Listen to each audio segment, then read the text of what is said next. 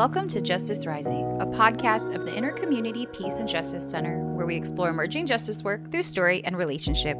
I'm your host, Cecilia Flores, and for this episode, I had the opportunity to have a very inspiring conversation with Ana Garcia-Ashley, who is the executive director of the Gamaliel Foundation. Ana shares the story of her amazing journey in organizing, which is something that she considers to be a lifelong journey and part of her destiny. She also shares some of the struggles she faces as an immigrant and woman of color in an executive leadership position, and how staying close to the people fuels her fight. And don't be concerned if you feel a little agitated by her call to action. It was intentional. Welcome to Justice Rising. I'm so excited for today's episode because I'm joined by the one, the only, the very, very inspiring Ana Garcia-Ashley, who is the executive director of Gamaliel. Buenos dias. Good morning. How are you? Buenos días, muy bien, hablándote desde aquí de Georgia. Oh, wow. Okay. You're in Georgia right now. Sí, aquí estoy.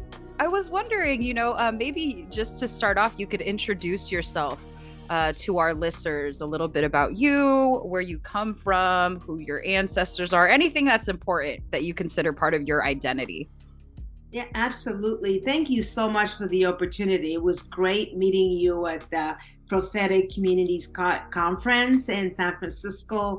And I'm just so excited that you chose to interview me because my journey is as a ministry. It's a ministry that is not really like big profile. When you are in organizing and you are in this kind of ecosystem, you don't look for a big interview. And so I was just so excited. And as you know, I was born in Dominican Republic. And even that is very low key because I was born in a mountain in a place called Jessica. And it's not even in the map. Jessica Arriba, which is the higher part of the town, is on the map, but not Jessica Bajo. So, so I have had to climb up. Literally. The leadership ladder and I think for me, it just being a Dominican woman, and coming from a very faithful Dominican woman history, my grandmother Isabel, that is where I got all of my and all my spirit, and really learn what it is to be a Catholic and what does that mean in the world, and also, the history of that Las Hermanas Mirabal, and how they gave their lives for liberation. So there's a lot to live up to in my journey. So now I have been with the Gamaliel Network going on 30 years. Wow. So organizing started really, really early for me. And, seeing my grandmother taking on, the powers that be and saying, somos la iglesia, nosotros somos el poder, we have the power, which I wish it would have lived to live during the Pope Francis time, because it would just been so affirming for her. Yeah. But that's my journey was really coming from being a little girl in Campo and Dominican Republic to us actually having to migrate to the South Bronx, from. Oh, okay. So I grew up in the South Bronx in New York City, and so now I'm really a real Dominican York. And what that means, the last thing you want to run across is a Dominican woman, because we have spirit, and we know what needs to happen in the world, and we know what the world should be and what is not, and always fighting to make it. But then you add that New York attitude to it, and it becomes dangerous.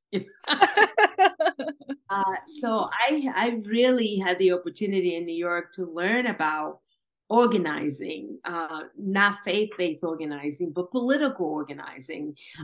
What was going on in Puerto Rico, yeah, liberated, and the people who were trying to do that, and the oppression with that, and learning about my own country and what was going on in the Dominican Republic. But when I went away to to college, this is when I began to learn about congregational-based organizing as a profession. Mm.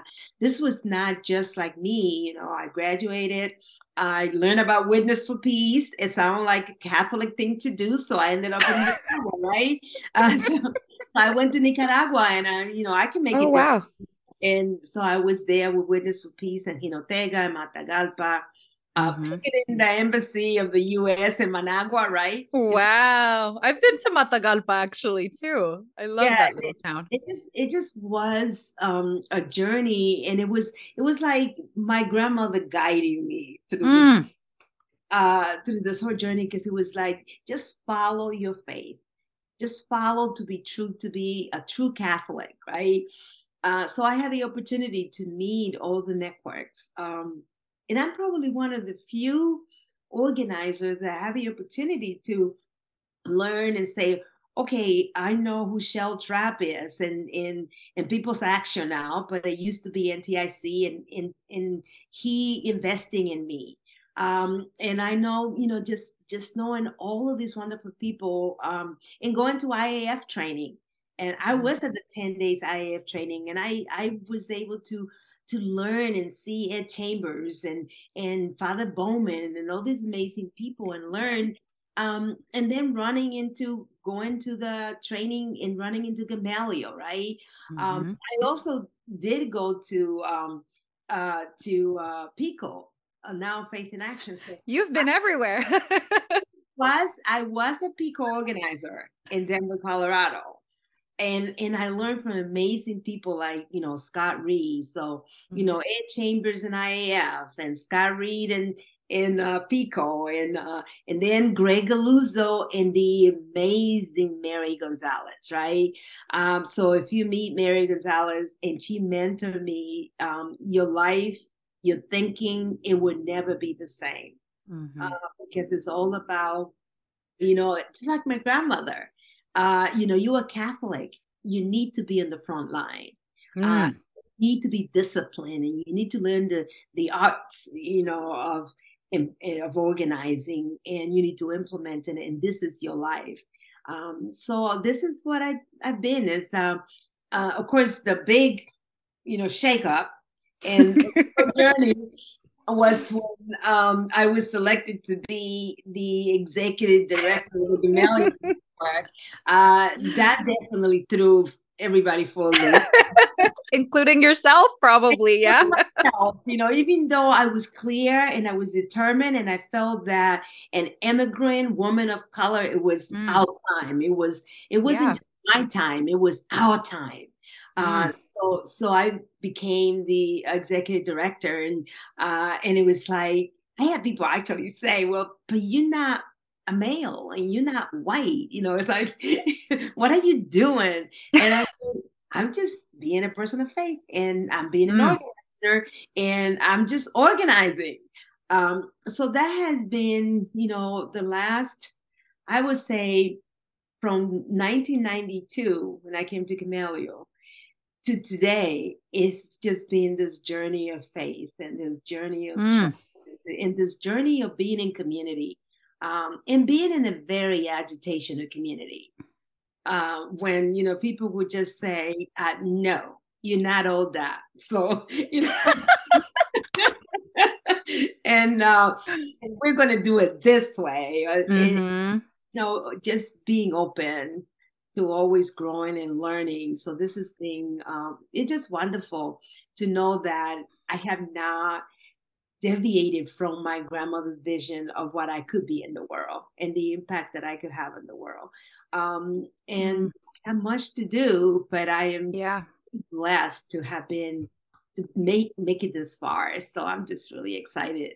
That's so exciting. I was reading your bio, which you basically just told kind of like the journey you have been through. I've talked to my executive director at my organization. She's also a Latina woman. And I wonder, what is the experience for you being the executive director of a whole network, right? Of organizing. I know a lot of people, sometimes when you're doing very grassroots work, the higher you move up, you maybe feel like a little more disconnected from the people, or maybe you're doing more training and not a lot of how is that working for you? Like, how do you see organizing happening in your role, even though you're like at the top?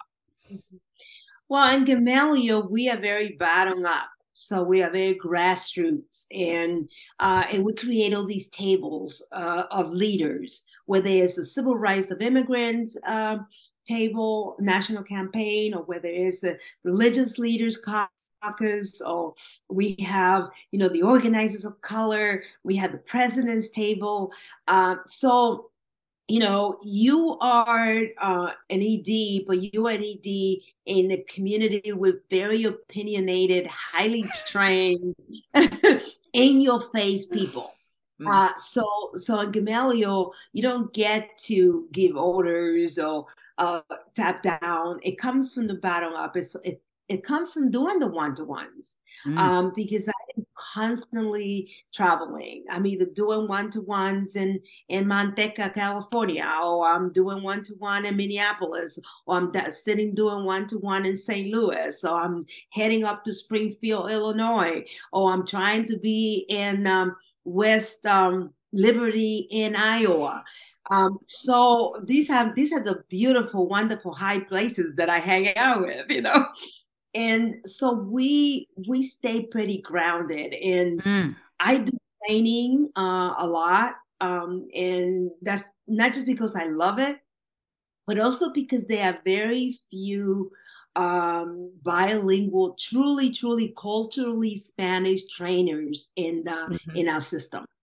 So, and it's important to me to train our people in our language, and culturally, and so I'm either doing Escucha Mi Voz training, up and down Iowa, or I was just in Minneapolis on Saturday, just in a church basement with a bunch of leaders who have been working to see driver's license, pass the law in Minneapolis for over 20 years. Yeah. And now it was signed, and yes, it will become real in October. So I'm down there. We're doing training. So I get to go to a lot of the ED meetings and I have in conversation sometimes in those spaces.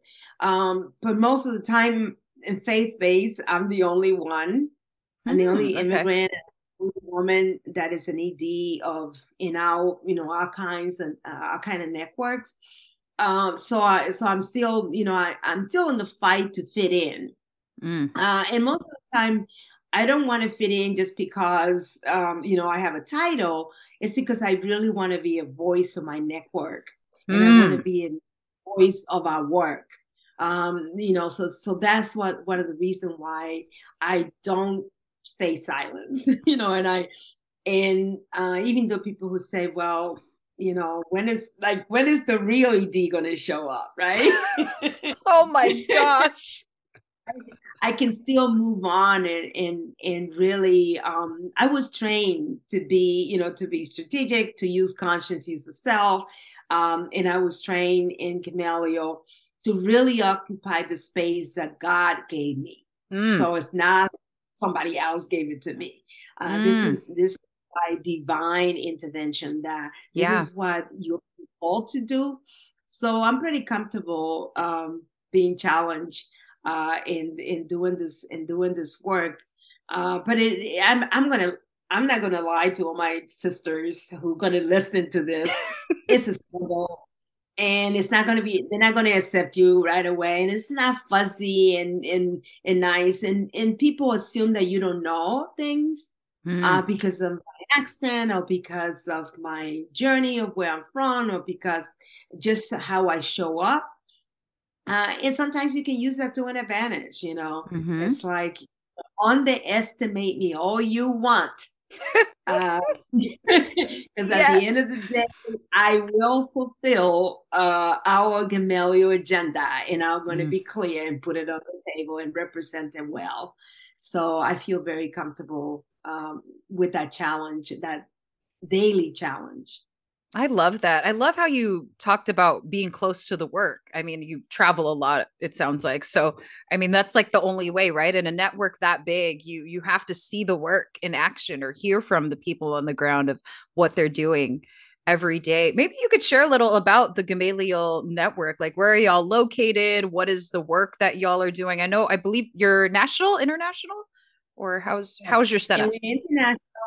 Well, and when you ask about the landscape in our work, it's very national.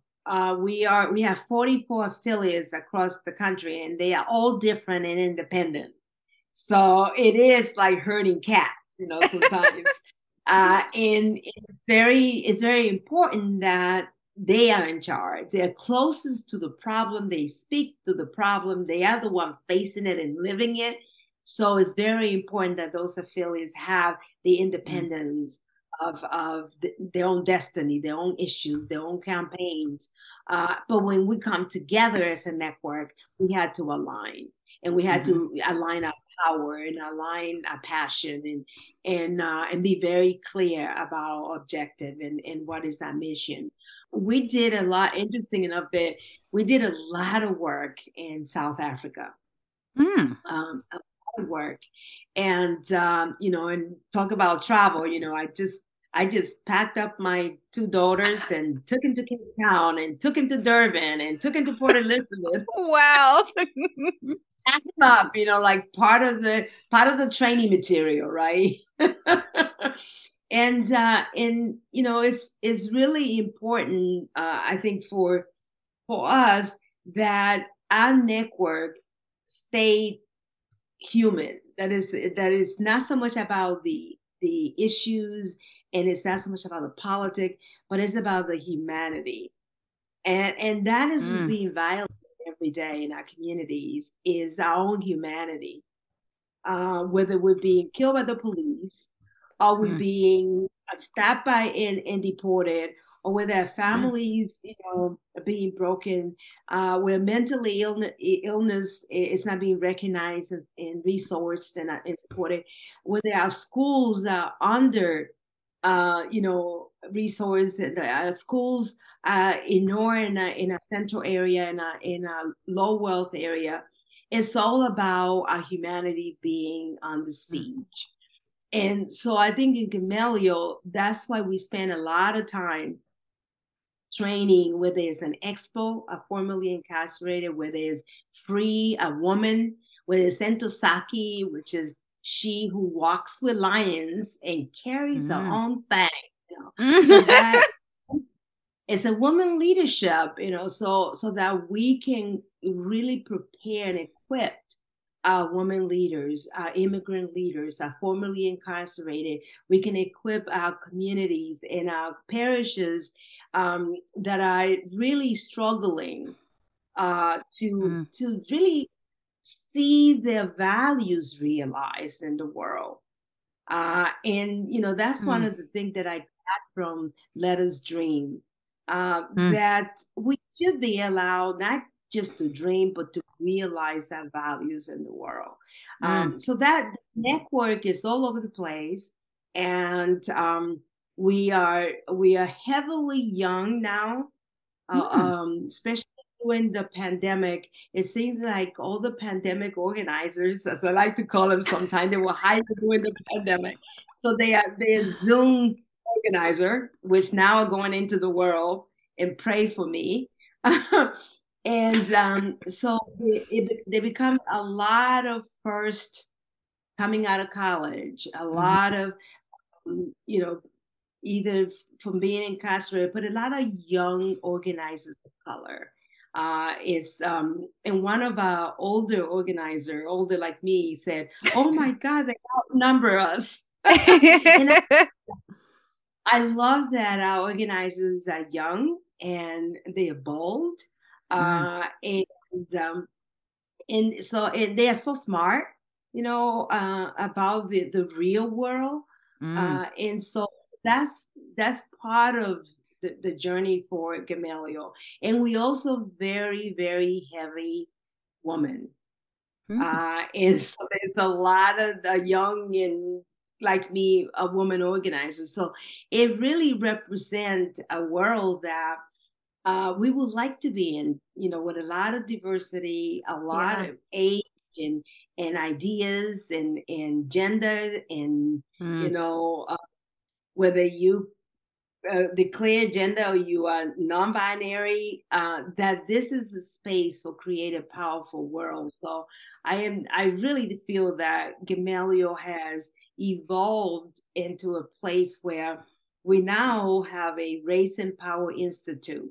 Oh, wow. So in the early day, it was like we shouldn't talk about race when we organize because we're going to polarize. And in Gamaliel, if you don't talk about race, you're not organizing. You don't live in the real world. Mm-hmm. So we are part of the DNA. And so we launch a Race and Power Institute so that we are very clear about the tools that we need in order to go beyond the racist culture that we live in. Mm-hmm. That's just so, it's so real, right? What you're saying. I love how you mentioned kind of the youth and the younger folks coming in. And I'm like a younger organizer, but I'm also like, we have younger organizers than me. And I'm like, they're a whole different, they grew up in a different world, really, with all the technology and kind of just all of the social movements that have been happening in these last few years. It's really, I think, fascinating to see how that unfolds. And something I love about organizing is I always have felt like organizing is a space where the elders are very, I think, docile to young people, and not in the same way as they are in some other spaces. Usually it's like, oh gosh, these young people are coming to change everything or to take things away. But there's kind of this spirit, I feel like, within organizing circles that when they see young people, they're very attentive, I think. And there's really a realization that young people hold the pulse and feel the pulse of many ways of what's happening across the nation. I can give you a very concrete example. I think that because of the young people and because young people are totally connected to the earth and to climate justice. In Gamaliel, some of the young people started doing active work of organizing, not just in the reservation, but in East St. Louis and in other places. And all of a sudden, it bubbles up, and you have in Zoom, and they bringing it up, and they talking about what's going on in this community and in the earth, and how are we as people of faith are caring for the planet, and and they so bold about it and bring in the information. All of a sudden we have a white paper on it, and so it goes over to the Council of President, and it gets voted as a national priority for Gamaliel to Wow. work on environmental justice. Um, and it's like, the presidents have, well, now we need to really figure out how our network shows up on Earth Day, how we Mm. show up to the work. And what does it mean to care for the planet when you're working to build a beloved community? Mm. So I think it really impacts the network when you open up and give the space and take serious, when a young person said, what I really, really care about is the fact that we're killing the planet.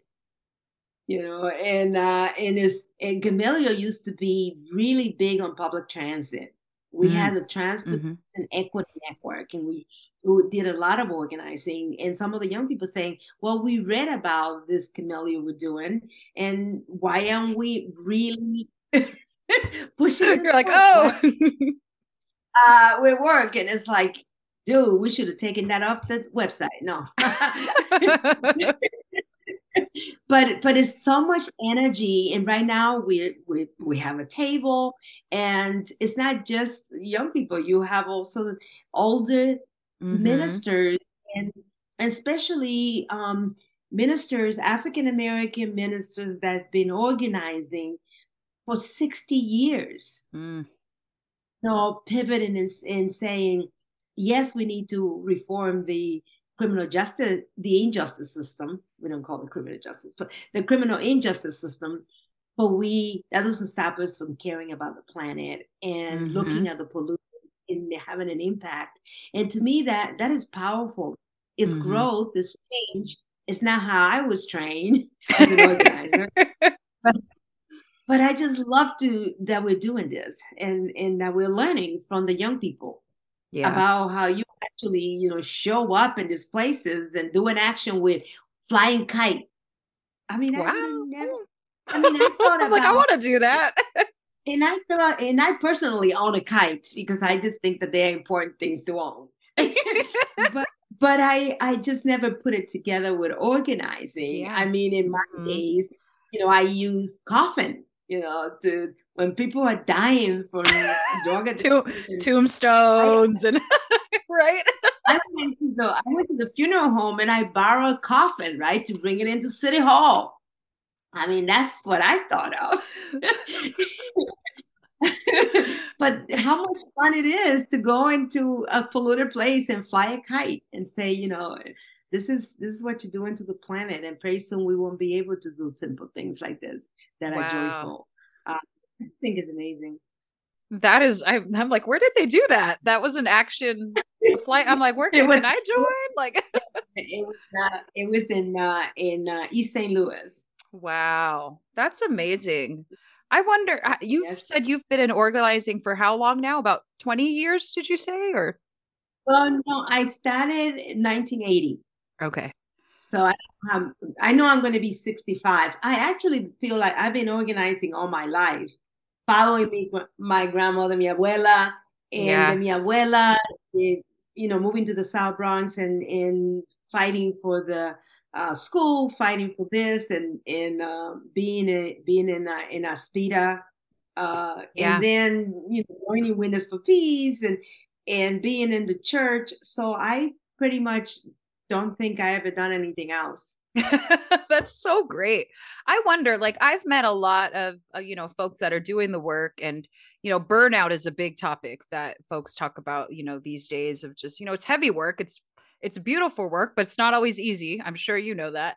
What has kept you going? You've been doing this your whole life, and I feel like it's either that, right? You either reach a point where you're done or you're just committed. Like, where was it for you? Are there moments maybe that you've had in organizing, or I'm sure maybe there's many moments that have just been what's the catalyst that keeps you fueling yourself to do this work? Well, I'm really excited about the opportunities always. It's always, as bad as things get politically, and as bad as sometimes, especially for immigrants, we have some very tough times. But I always feel like I can be part of something that can make a difference and that can make people's lives better and can make my life better. I just feel like I remember back, you're probably not old enough to remember, but there used to be advertisement that says, join the army, meet interesting people. And I used to think, and then shoot them, right? Because my experience in my country was the Marine come and shoot you. So it's like, join the army, meet interesting people, and shoot them. And I thought about that. It's like, for me, is join organizing, become an interesting person, and then develop other interesting people and create an interesting world, And that's what the rest of my life, this is like my, I don't want to use the military analogy, but this is my group. This is my people. This is where I want to go to the end of my days. And sometimes I do feel like when we can't get something passed, so and we think we have support politically, and we find out we don't, and we have enough power. Truly, we don't have enough power, right? And sometimes I feel like, oh man, what am I doing wrong? What am I not doing enough? And then I say, no, we're doing enough. We just have to stay in the path. And I really feel like this is the most privileged and the most, it's such an honor that somebody actually trusts you with guiding them and organizing them. I Mm. mean, I have organized people to, take over banks. It's like, can you imagine that somebody would just trust this little Dominican? I have talked, thousands of people to, just make banks commit $500 million. I talk, I organize people and encourage and inspire myself and others to go and get arrested at the White House. Uh, to go and go to a detention center and literally fill up the rows to stop the detention van, right? I mean, where else can you do all that stuff if you're not a organizer or, or a leader or a pastor? Can you think of one other career or opportunity that you can do this stuff? I think so. So every day I feel privileged to be an Mm. organizer. Um, Now, in terms of being an ED, that's different because it has so many responsibilities. Mm-hmm. Uh, it is good for us to have somebody like me in this space so that we can get more women, we can get more immigrants, we can get, I am just so excited that Sulma Arias, she just became the ED of People's Action. I Wow. was so exciting. So if some of us don't do it, then there's no role models. Yeah. And we had to be painfully aware that in who we are, some of us has to step out there so that others would take the risk, so that others get inspired. Um, so I don't know. I'm trying to get I have a 7-year-old granddaughter and I have a 2-year-old. And I haven't taken the 2-year-old, but I took the 7-year-old on an action. We went to the congressman office with rice and beans and an apple pie, those little apple pie, those 50 cents apple pie. So we had an action that says immigrants as American as rice and beans and apple pie. And my granddaughter has a Gamaliel t-shirt. And I'm like, I'm the abuela now. I'm the abuela. My granddaughter can be inspired and become an organizer. She's only 7, and she'll make a great organizer. Uh, she she was because I told her what the action was about. I told her what the one talking point. She remembered. She went up to the congressman and she goes, "Why aren't you passing immigration reform? My abuela is really upset about it." Abuela, don't you think you should pass immigration reform? I say, and shame on him. I know, So, right? So it's really, I just think I feel like as serious as this work is, as difficult as it is, and sometimes it feels like no one care about your effort sometimes because it's like you're working harder and harder. But inside in my heart, I feel joy every time Mm. I have a conversation, every time I do a one-to-ones. There's the SMART campaign that is happening right now in Modesto with those workers who are, making these panels and Mhm. they being contaminated and they be, so we have to make sure we organize so Mm. that people are not abused, so people don't die, and they can take those chemical over to their house and impact their babies. Yeah. So that I don't think that I'm ever going to run out of fights. I So love that. I might not be in this position because certainly I need to move on and create space for others, right? For younger people. And just like a space was created for me, I'm very Mm. intentional creating space for others, right? But I could still be a Spanish trainer. I could still be a Mm-hmm. mentor. I could still be leading some of the campaigns. I might even become a leader now Mm-hmm. since I'm in Georgia, right in the middle of Marjorie Taylor Greene, district. They might need some organizer Mm-hmm. in Mm-hmm. the middle of Dallas, Georgia, right?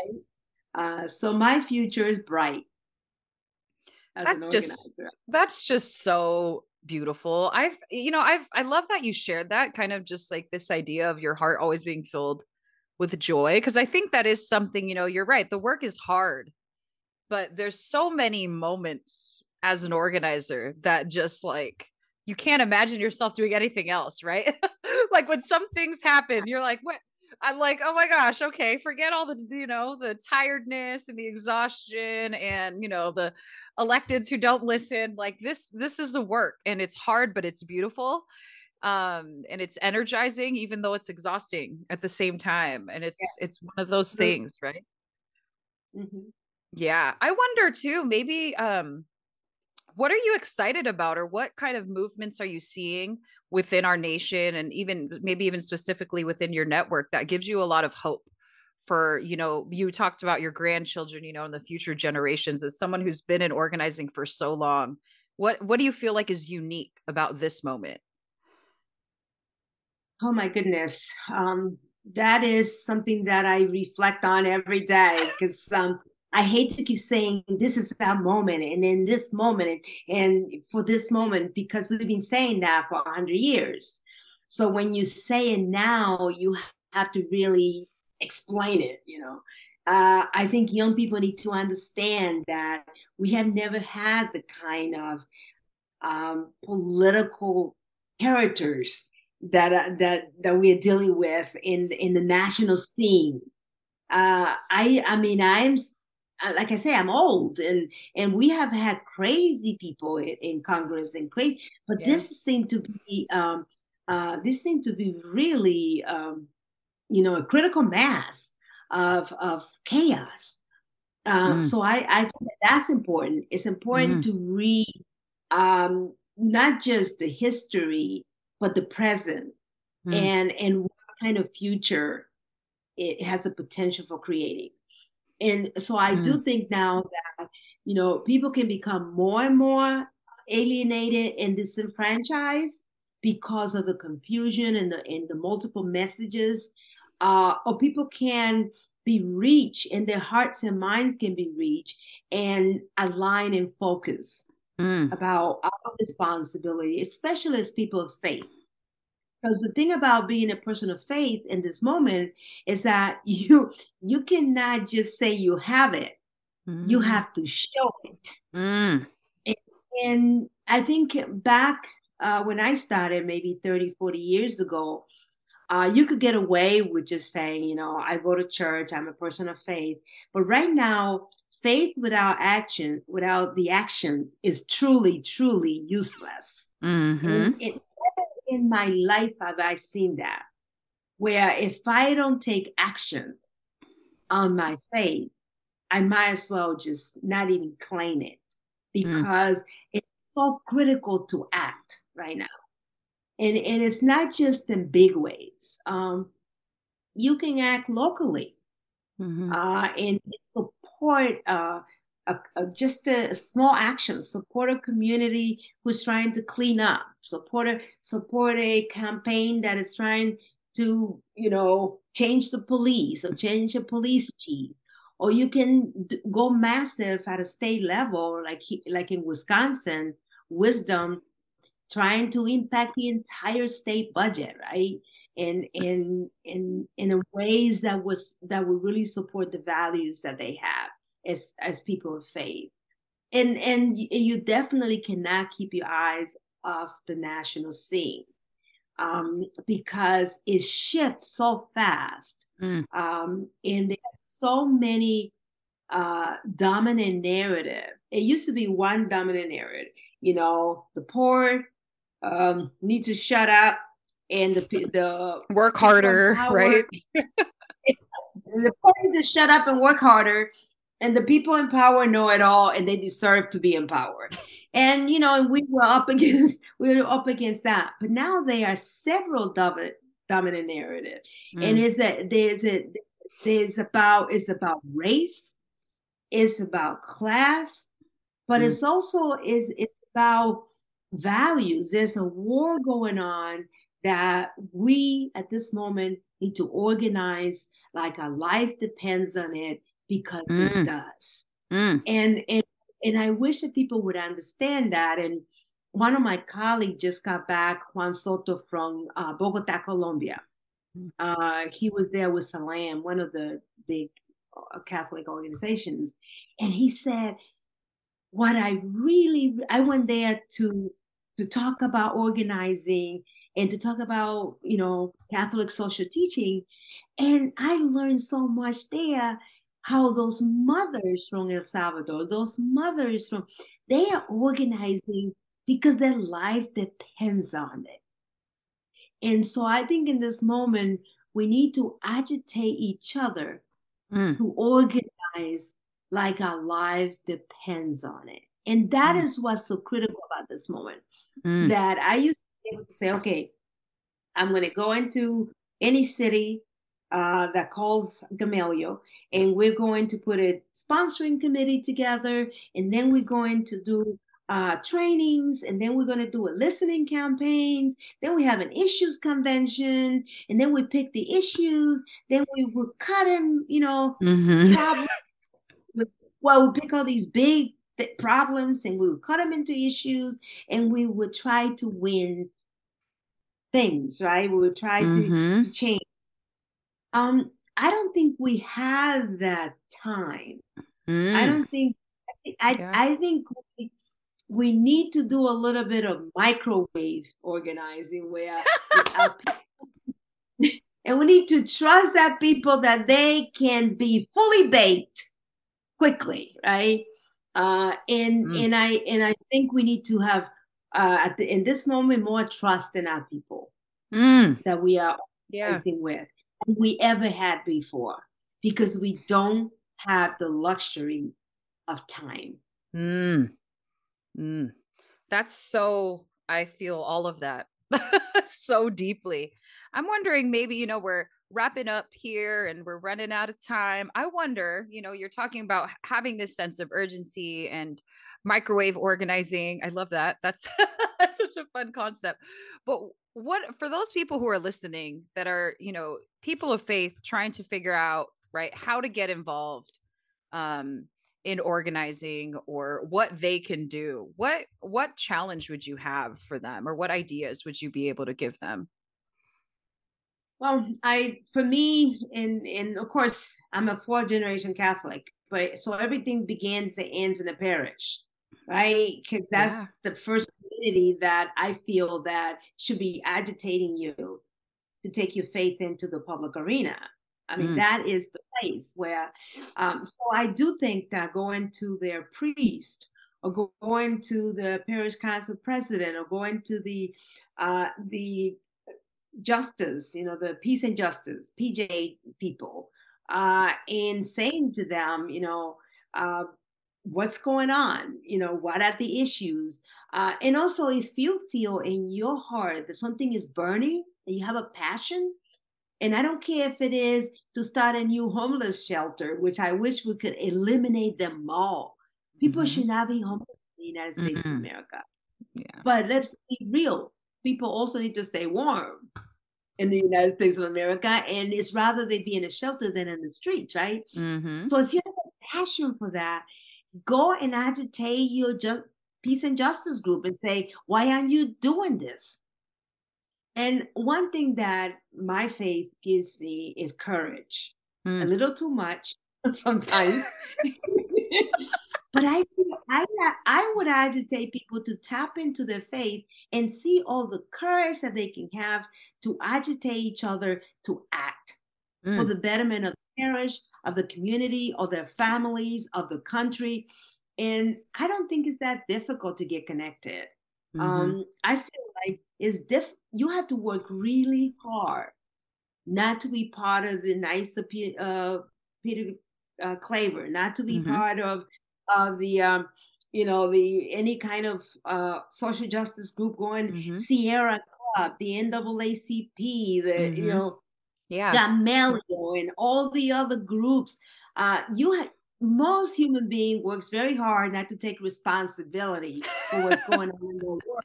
You have to work really hard. You have to keep changing the channel, because in every channel there's a crisis going on.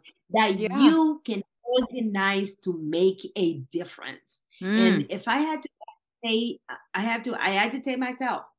It's like, what have you done? What is in your calendar? How are you using your time to create a better world, to be Mm. a better human being for others? And I think that too many, and I can only speak for my Catholic Church because I feel like in some of the denominations they actually doing more Mm-hmm. than we are, and it put me to shame that we are the Catholic social teaching people, and that we Mm-hmm. come from a generation from Pope Leo to today to Pope Francis about caring about workers, about people, Mm-hmm. Yeah. about roof, and about the environment. I mean, that's Yeah. who we are. And Mm-hmm. then to see so many in my own denomination, in my own beloved Catholic tradition, be climate deniers, Mm-hmm. Yeah. be Second Amendment corruptors. It's like it's had to be about people, and you have to get the Mm. courage to step out there and say, there's something that I can do with others that would Mm. make the world better. And that is a priority for me today, in spite of Mm. having to cook, having to work, having to raise children, and having to take care of a house, and all of the things that we do. We have to make time Mm. to create a better world. And if we're not doing it, it's because we're hiding out. That's so true. I like how you you said it takes a lot of work to not do anything, right? Like you have to make a conscious decision to, like you said, Mhm. change the channel, to ignore the email, to throw the mail Mhm. away, right? Like you have to remove yourself, and that's a choice, right? Like you choose to not act or you choose to act. It's almost as if there kind of is no in between in the world that we live in today. Así mismo, así es. Tiene que Yeah. tomar la decisión para Mm. hacerlo. You have to make a decision. And I'm just challenging everyone that is going to listen to this, and everyone who haven't and can tell somebody else about it. And they should listen to some of the other messages that you have that are very powerful, because you also have to be inspired. Mm. And Mm. sometimes we have doubts, Mm. and we feel a little shaken up. It's like, I listened to the homily, and the homily, like on Easter Sunday, I was in my church in Atlanta, in Our Lady of Lourdes, and boy, Father went off on the legislators that would who ousted those fighters in Tennessee, and how can we stand for that as people of Easter, as people of faith, as Oh. Catholic? Oh. And I'm sitting over there. Whoa, you had to try real hard not to get agitated and do something after. and because he was so on point, Mm. and he was just like, I don't care if you like my messages. This Mm. is Easter. This is real. Mm. And we have all kinds of courageous messengers in the Catholic Church delivering that message, and a lot of the people are working really hard in the pew not to hear it. Mm. Well, thank you so much. Speaking of inspiration, this was such an inspiring conversation for myself as a young organizer. I'm so glad we got to spend this time together learning about you and just the work that you're doing, the amazing work that Gamaliel's doing. And, I'll keep you all in your ministry and your organizing efforts in my prayers. And I'll ask, our listeners to do the same. Amen. Amen. Thank you very much. The Inner Community Peace and Justice Center is sponsored by 24 Catholic religious congregations. Grounded in the charisms of our sponsoring congregations and Catholic social teaching, we build community to act for systemic change in our church and world. Thank you for joining us for this episode. Any notes or references from the interview can be found on our website at ipjc.org/Justice Rising. You can follow IPJC's work on Instagram at IPJC Seattle. If you like this episode, please consider donating to support our work at ipjc.org, as well as hitting the subscribe button to follow along wherever you get your podcasts.